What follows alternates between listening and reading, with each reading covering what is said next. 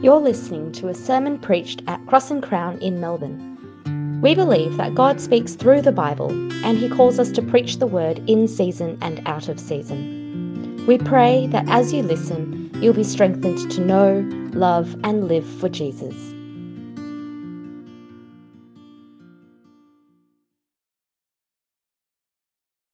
Here at Cross and Crown, we believe that the Bible is God's word to His people, and that means that when we read it, we are hearing God speak to us. Our passage this morning is Psalm 113. I'll be reading from the CSB version. I'd encourage you to follow along in your own Bible, and the passage is also going to be on the screen. Hallelujah.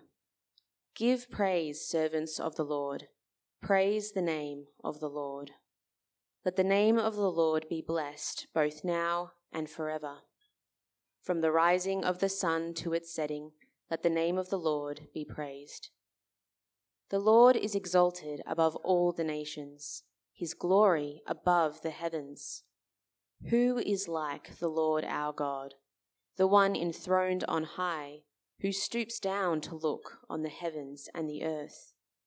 He raises the poor from the dust and lifts the needy from the trash heap in order to seat them with the nobles of His people. He gives the childless woman a household, making her the joyful mother of children. Hallelujah.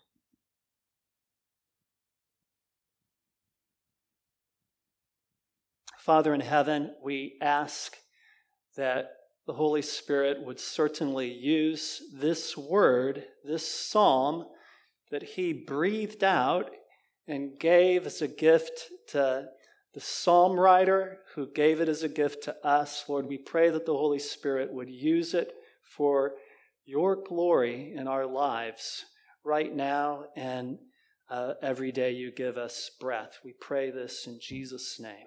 Amen. So, if you are selling your house, the real estate agent might tell you, we've got some people coming through. You need to be gone for the next 3 hours tomorrow morning. And you know that the real estate agent actually showed up because he will leave his calling card on the kitchen bench. And you'll see that later and you'll say, yep, somebody was here. A friend of mine gave his mother access to his apartment. And he would always know when she had been there because the bachelor pad was sparkling clean. His mom kept cleaning up after her boy. A clean house was proof that his mother had been present. What is the proof that God is present in this world? What is God's calling card? In verses 4 through 6 of Psalm 113, God is exalted above the highest heaven, invisible to our eyes. How would we ever know that such a hidden, transcendent God even existed?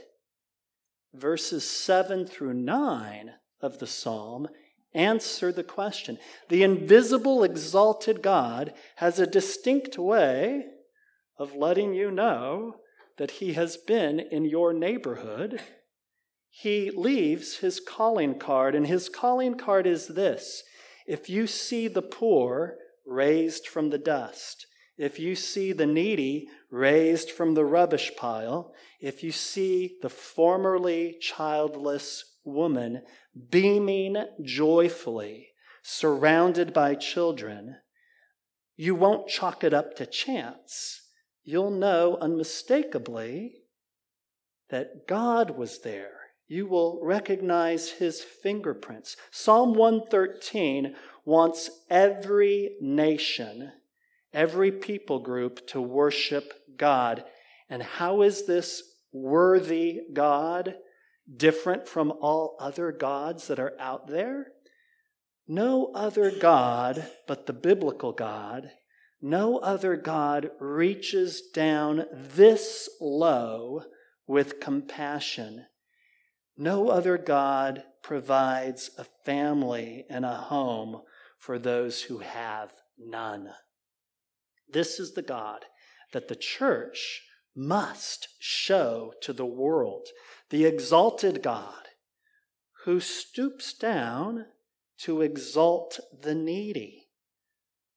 I wonder, is that the God that we actually communicate? Or do we act as if God is a God, we worship him because he gives us a little bit of a boost? You know, he's the God who brightens my already decent existence. Is that the God your life preaches? The God that makes your life 15% better than it otherwise would have been. The God that Psalm 113 wants the whole world to worship, the God that Psalm 113 wants the whole world to know, is the God who meets us at our neediest, embraces us at our ugliest, and raises us up from the deadness of our sins to reign and rule at his side. Our lives will preach such a God when we know such a God. Now, as an Old Testament lecturer at the RTC, I get paid to read old poetry, which, if you think about it, is a pretty cool job, right? So before we look at what Psalm 113 teaches us about God and ourselves, let's read it as a poem. It doesn't rhyme so much, but in Hebrew poetry, we have something known as inclusio. All right, and inclusio is where the beginning of the poetic unit is sometimes exactly what you find at the end of the unit. And what is the inclusio in Psalm 113? It's pretty obvious. Hallelujah, hallelujah. Or praise Yah, praise the Lord, praise Yahweh, praise the Lord at the beginning and the end. Now, the next thing to know about Hebrew poetry is that there is a lot of repetition. But it's not mindless repetition, it's meaningful. An idea is introduced. In this case, the idea is God is worthy to be praised. The idea of praising God is introduced. And then as you consider that idea from several perspectives, you gain a deeper appreciation, line by line, step by step. So verse 1 begins with hallelujah, praise the Lord. That is the theme, praising God, making much of God. And the next line builds step by step on that theme. Give praise, servants of the Lord. So the additional idea now is servants. Who should be praising Yah? His servants. Well, who are his servants? Abraham was known in Scripture as a servant of God. So was Job, the greatest man in the East. The Lord referred to Job as my servant. David was often referred to as God's servant. Cyrus, emperor of Persia, would someday be referred to as God's servant. Each of us, when we finally get around to doing something good for God, we should not pat ourselves on the back for being a hero, but should simply know that we were doing our duty as God's servants. And Jesus, of course, is the servant, the suffering servant who took our place, was condemned and shamed, and received all the wrath and just punishment against our sin in our place when he died on the cross. As suffering servant, he is the servant of the Lord.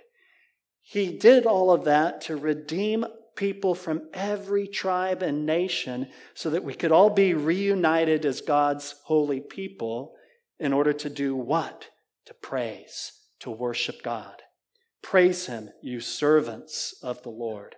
Now, as the Hebrew poetry continues to repeat its main idea while adding little step-by-step details, the next line of the poem says, praise the name of the Lord. Now, what is so important about the Lord's name? When I was a kid, growing up in church, we sang a song, Jesus, Jesus, Jesus. There's just something about that name.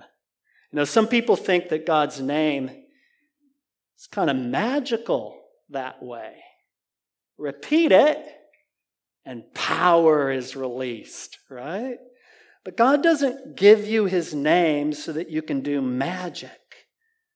He gives you his name so that you can pray to him, so that you can be in a personal covenant relationship with him, so that you can know him. If I just said to you, hey, you, that wouldn't go over very well. You'd be like wondering, do I care? God cares. When Moses asked the Lord, if you send me back to Egypt and the people ask me which God is sending me to them and leading us out of bondage, what name should I give them?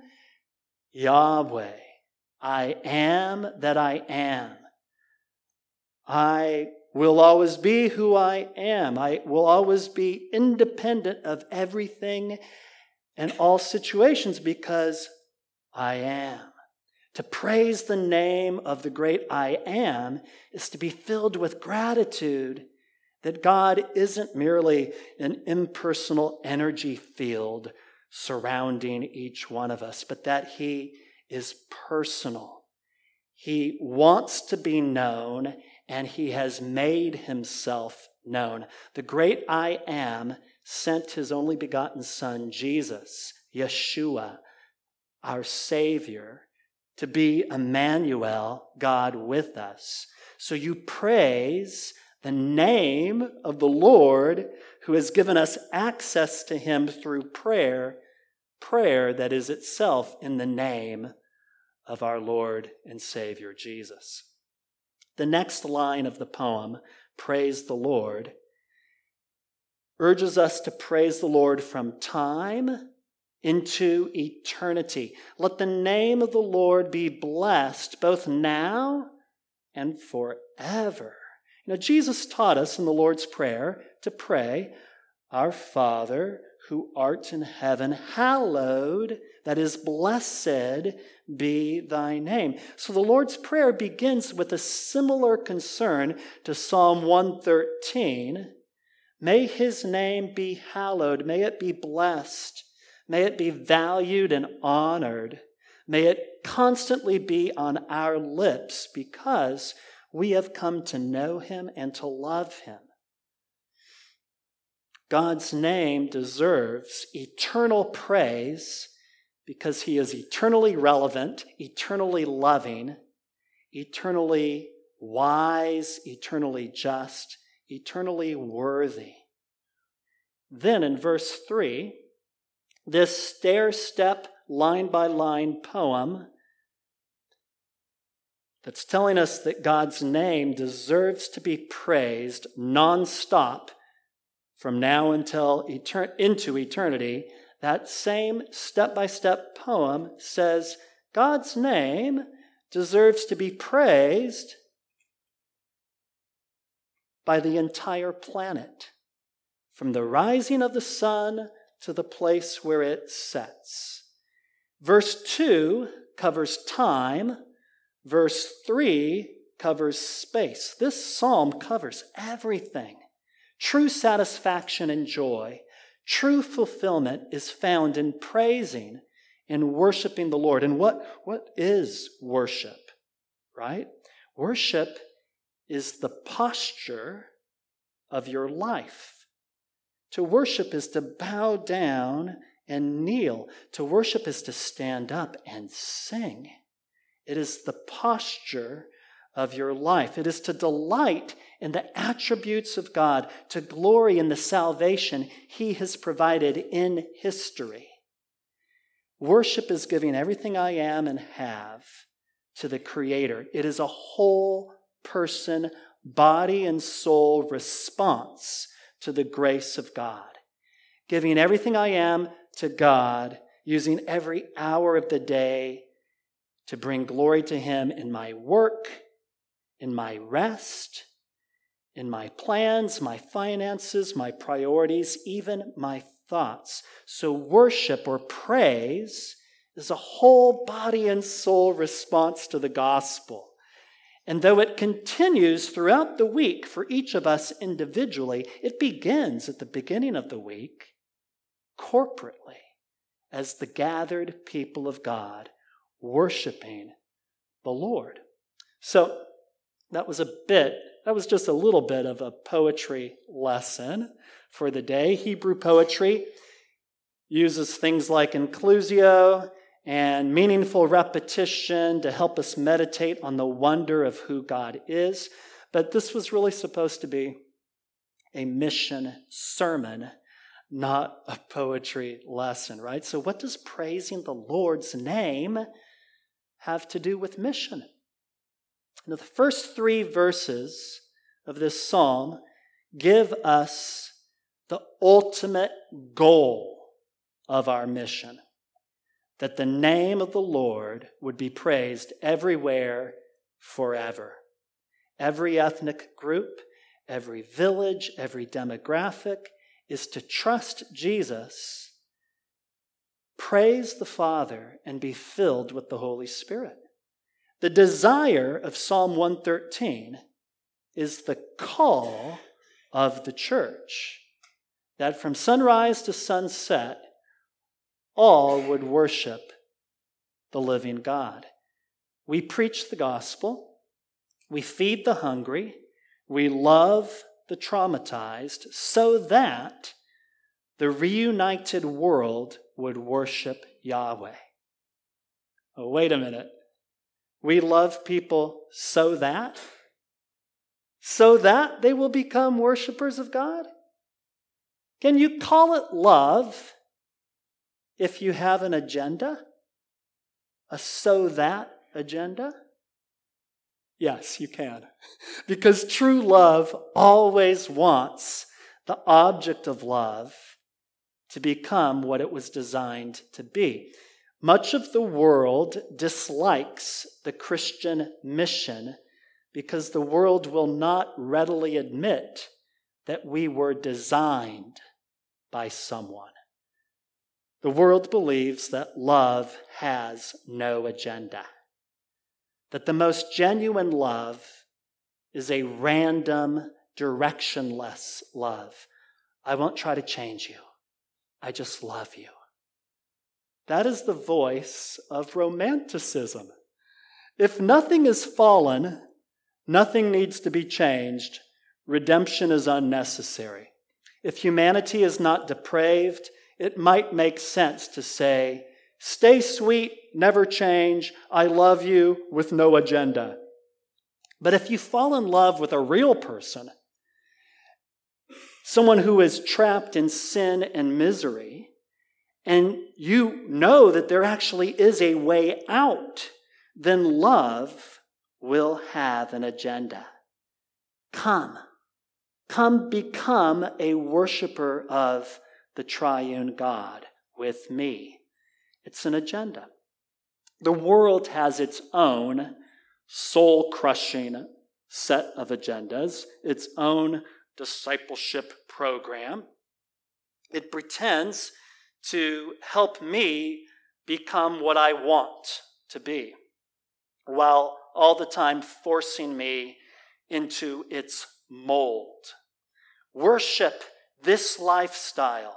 Submit to this new creed. Spend your national resources on the mirage of 100% guaranteed security, so that our government will promise us we're never going to let anything bad happen to anyone. Corporations have their agenda. They will use the data I provide to shape me into the customer they want me to become. Remember King Nebuchadnezzar in Babylon when he set up that larger-than-life golden statue that looked a bit like himself? And he hired all the starving artists and musicians to play the music so that as soon as the music played, like Pavlov's dog, the empire would start to salivate and grovel and worship the image that he had set up. From the rising of the sun to the place it set, the name of Nebuchadnezzar would be praised, right? Well, Shadrach, Meshach, and Abednego, they were not having it. They would not worship the gold because they were already worshiping the God of Psalm 113. Nebuchadnezzar threatened them with death if they would not worship him. Jesus comes to people trapped in death, and he recreates us as worshipers of his Father so that we can go from death into life. Verses 1 through 3 give you the goal of mission, that the whole world would worship God. Verses 5 and 6 give you the source of mission. Mission doesn't come from within you. Mission comes from the transcendent God. What is the source of any love, any patience, any wisdom that any of us might offer to others? Does love just kind of bubble up from within you? You know, everyone in the small Northern California town where I grew up, everyone drank water that came out of a well in their backyard, and that well water was brought to the surface, to the plumbing system, by a pump. Now, we all dreamed of having an artesian well, where the water would just naturally come up from underground pressure without the need for a pump. That would be the well to have. I once visited the headwaters of the Metolius River in Oregon, where you come to this pool of water on a trail in the forest, and this water is just coming straight up from the ground, from no discernible source. It's a hidden source. It's just coming straight up. It's a remarkable thing. Is that the way our mission happens? That it just wells up from within us, just naturally, like we are all artesian wells? Or, as Psalm 113 implies, does our mission find its source not deep in the ground, but high above the highest heaven? In the Sermon on the Mount, Jesus tells you the source of your mission when he says, "Let your light shine before others so that they may see your good works and give glory to your Father who is in heaven." Notice the "so that," how the mission of the church has an agenda to create worshipers. Shine your light so that they will worship. But also notice the implied source. The hidden source of all of your good works is your Father who is in heaven. If he were not the source, it would not make sense for people to praise your Father when you do something. But when you do something, they're to praise your Father because he is the source. Every good and perfect gift comes down from your Father in heaven. Psalm 113 reveals to us the source of mission, the transcendent God who is exalted high above every Nebuchadnezzar, every billionaire, every pop star. And one pop star, who used to be a rugby player before he became pretty successful singing rock and roll, was Tal Bachman, the Canadian singer. He reached the top of the charts with a song about a woman. Big surprise there. She's so high, high above me. She's so lovely. She's so high, like Cleopatra or Joan of Arc or Aphrodite, so high above me. Now, if you remember that song, which was first sung before most of you were born, because I am so out of it in terms of pop culture. But if you remember that song, you remember that in the presence of this woman, Tal Bachman came to know who he was and where he belonged. That's what he says in the song. Truth is, we discover where we belong when we come to know the God who is so high above us.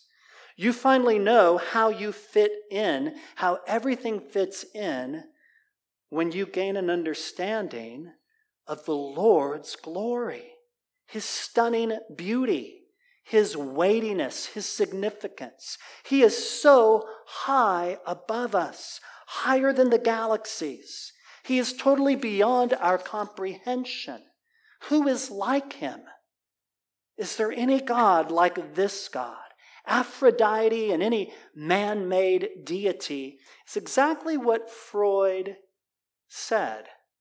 They are projections of ourselves. But Yahweh is no projection. The great I Am, we are in his image. He is not in ours. Verse 6 says that he stoops down to look at us. But you know, when Jesus was born in Bethlehem, God was not just stooping down, he was coming down. When the Holy Spirit was poured out on the church on the day of Pentecost, God wasn't just stooping down to look, he was coming down to empower his people. He is the source of our mission. His worship is the goal of our mission. His transcendent greatness is the source of our mission. Thirdly, God's redemptive love reveals the shape of our mission. Verses 7 through 9 tells us that the Lord God raises up the poor and equips them to rule and reign with the nobles, that he welcomes into his family those who have no family. Is our mission primarily about words or about deeds? Well, it is primarily words, backed up by deeds. The church will always talk about Jesus, and will use very specific language about him, because he's a very specific person who did a specific thing. So the church will always talk about Jesus, and it will always love the world like Jesus loved the world, and will reach out to the needy in his name. Now, have you noticed something about Jesus? He can't seem to answer a question with a straight answer, right? They ask him a question, he often asks a question back. One day he was asked, which is the greatest commandment? They asked him to name a command, one command. And what does he do? He circles two answers. Man. He was to name just one command. Now, he did give the right answer. He says, okay, you want the greatest commandment? Love the Lord your God with all your heart, mind, soul, and strength. And, so he sneaks a second one in there. He says the second is like it. Love your neighbor as yourself. Why did he do that? Why did he give them two commands when they asked for one? Well, because he disagreed with the question, for one thing. Because the moral law of God is a unified whole. You ought not to be carving it up into pieces. That's one thing. But also, because you cannot love God, John tells us in 1 John, and hate your brother. The two don't go together. It's all of a piece together. Loving God and loving your neighbor as yourself. If your neighbor is hungry, feed him. If he's naked, clothe him. What kind of a person asks Jesus, which commandment is the greatest? What kind of a person asks the church whether mission is about evangelism or social justice? Someone who does not yet understand either one, perhaps. Of course it's about both. If the church is not actively telling people that Jesus is the way, the truth, and the life, then we have lost our voice. If the church is not actively serving as instruments in the hands of God, lifting the needy from the trash heap, caring for lonely people, if we aren't doing that, then we have lost our way. Psalm 113 gives us the shape of God's mission on this earth, and it just so happens to be shaped like the letter J for Jesus, right? Okay.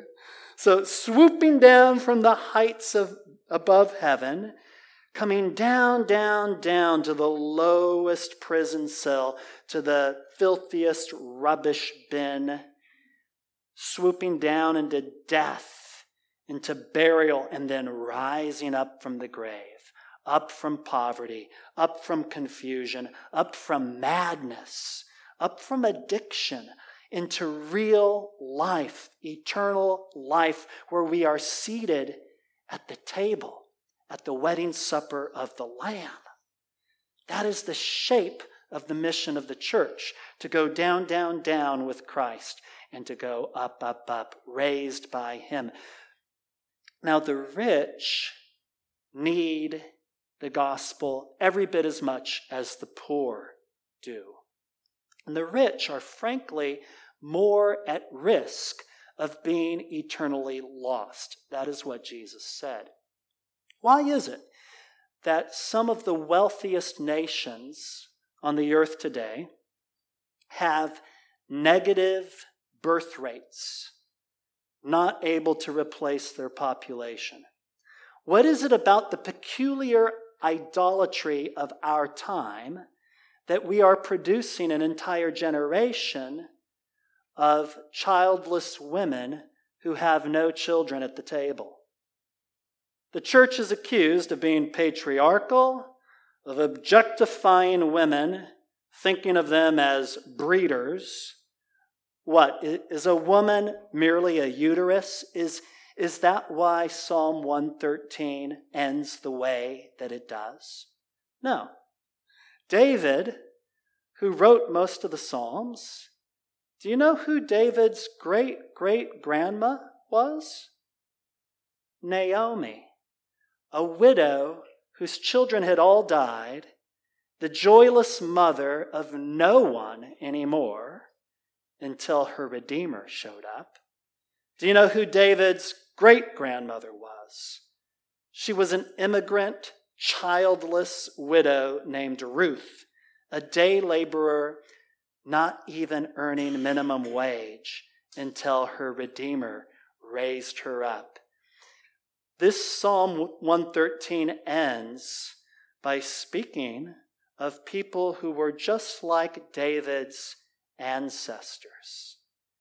By speaking about any of us, truth be told, that we are all quite poor and needy and filthy and lonely and in need of a Redeemer. While David waited years and years to finally become king of Israel, the band of brothers which the Lord sent him, who were these mighty warriors who joined David in the wilderness? Well, 1 Samuel describes these men as being marginalized, deep in debt, cast off from society, bitter in soul. They were a bunch of losers that the Lord sent David. They were a bunch of needy, cast off on the trash heap kind of people, and yet they became David's mighty men. They were raised up to rule and reign at his side in his coming kingdom. The poor man you see today will, by God's grace, judge angels in the coming kingdom. The loser woman whom you interact with today will be one of the happiest homeowners in the new heavens and the new earth. The shape of our mission is the shape of Jesus' life. He who humbled himself to the lowest place, even death on the cross. before being exalted to the highest place. He is coming again. And when Jesus returns, Psalm 113 will be fulfilled, because on that day, from the rising of the sun to the place where it sets, every knee will bow, every tongue confess, and say, Jesus Christ is Lord, to the glory of God the Father. Let's pray. Lord, we ask that just like you took the dust of the earth and formed Adam, that you would take us in our very unpromising condition and would form and shape us into living, breathing worshipers and servants of you. And Lord, would you be gracious to us and merciful to us that we could stand on that day before you and be there with many others that you allowed us to bring with us. We pray this in Jesus' name. Amen.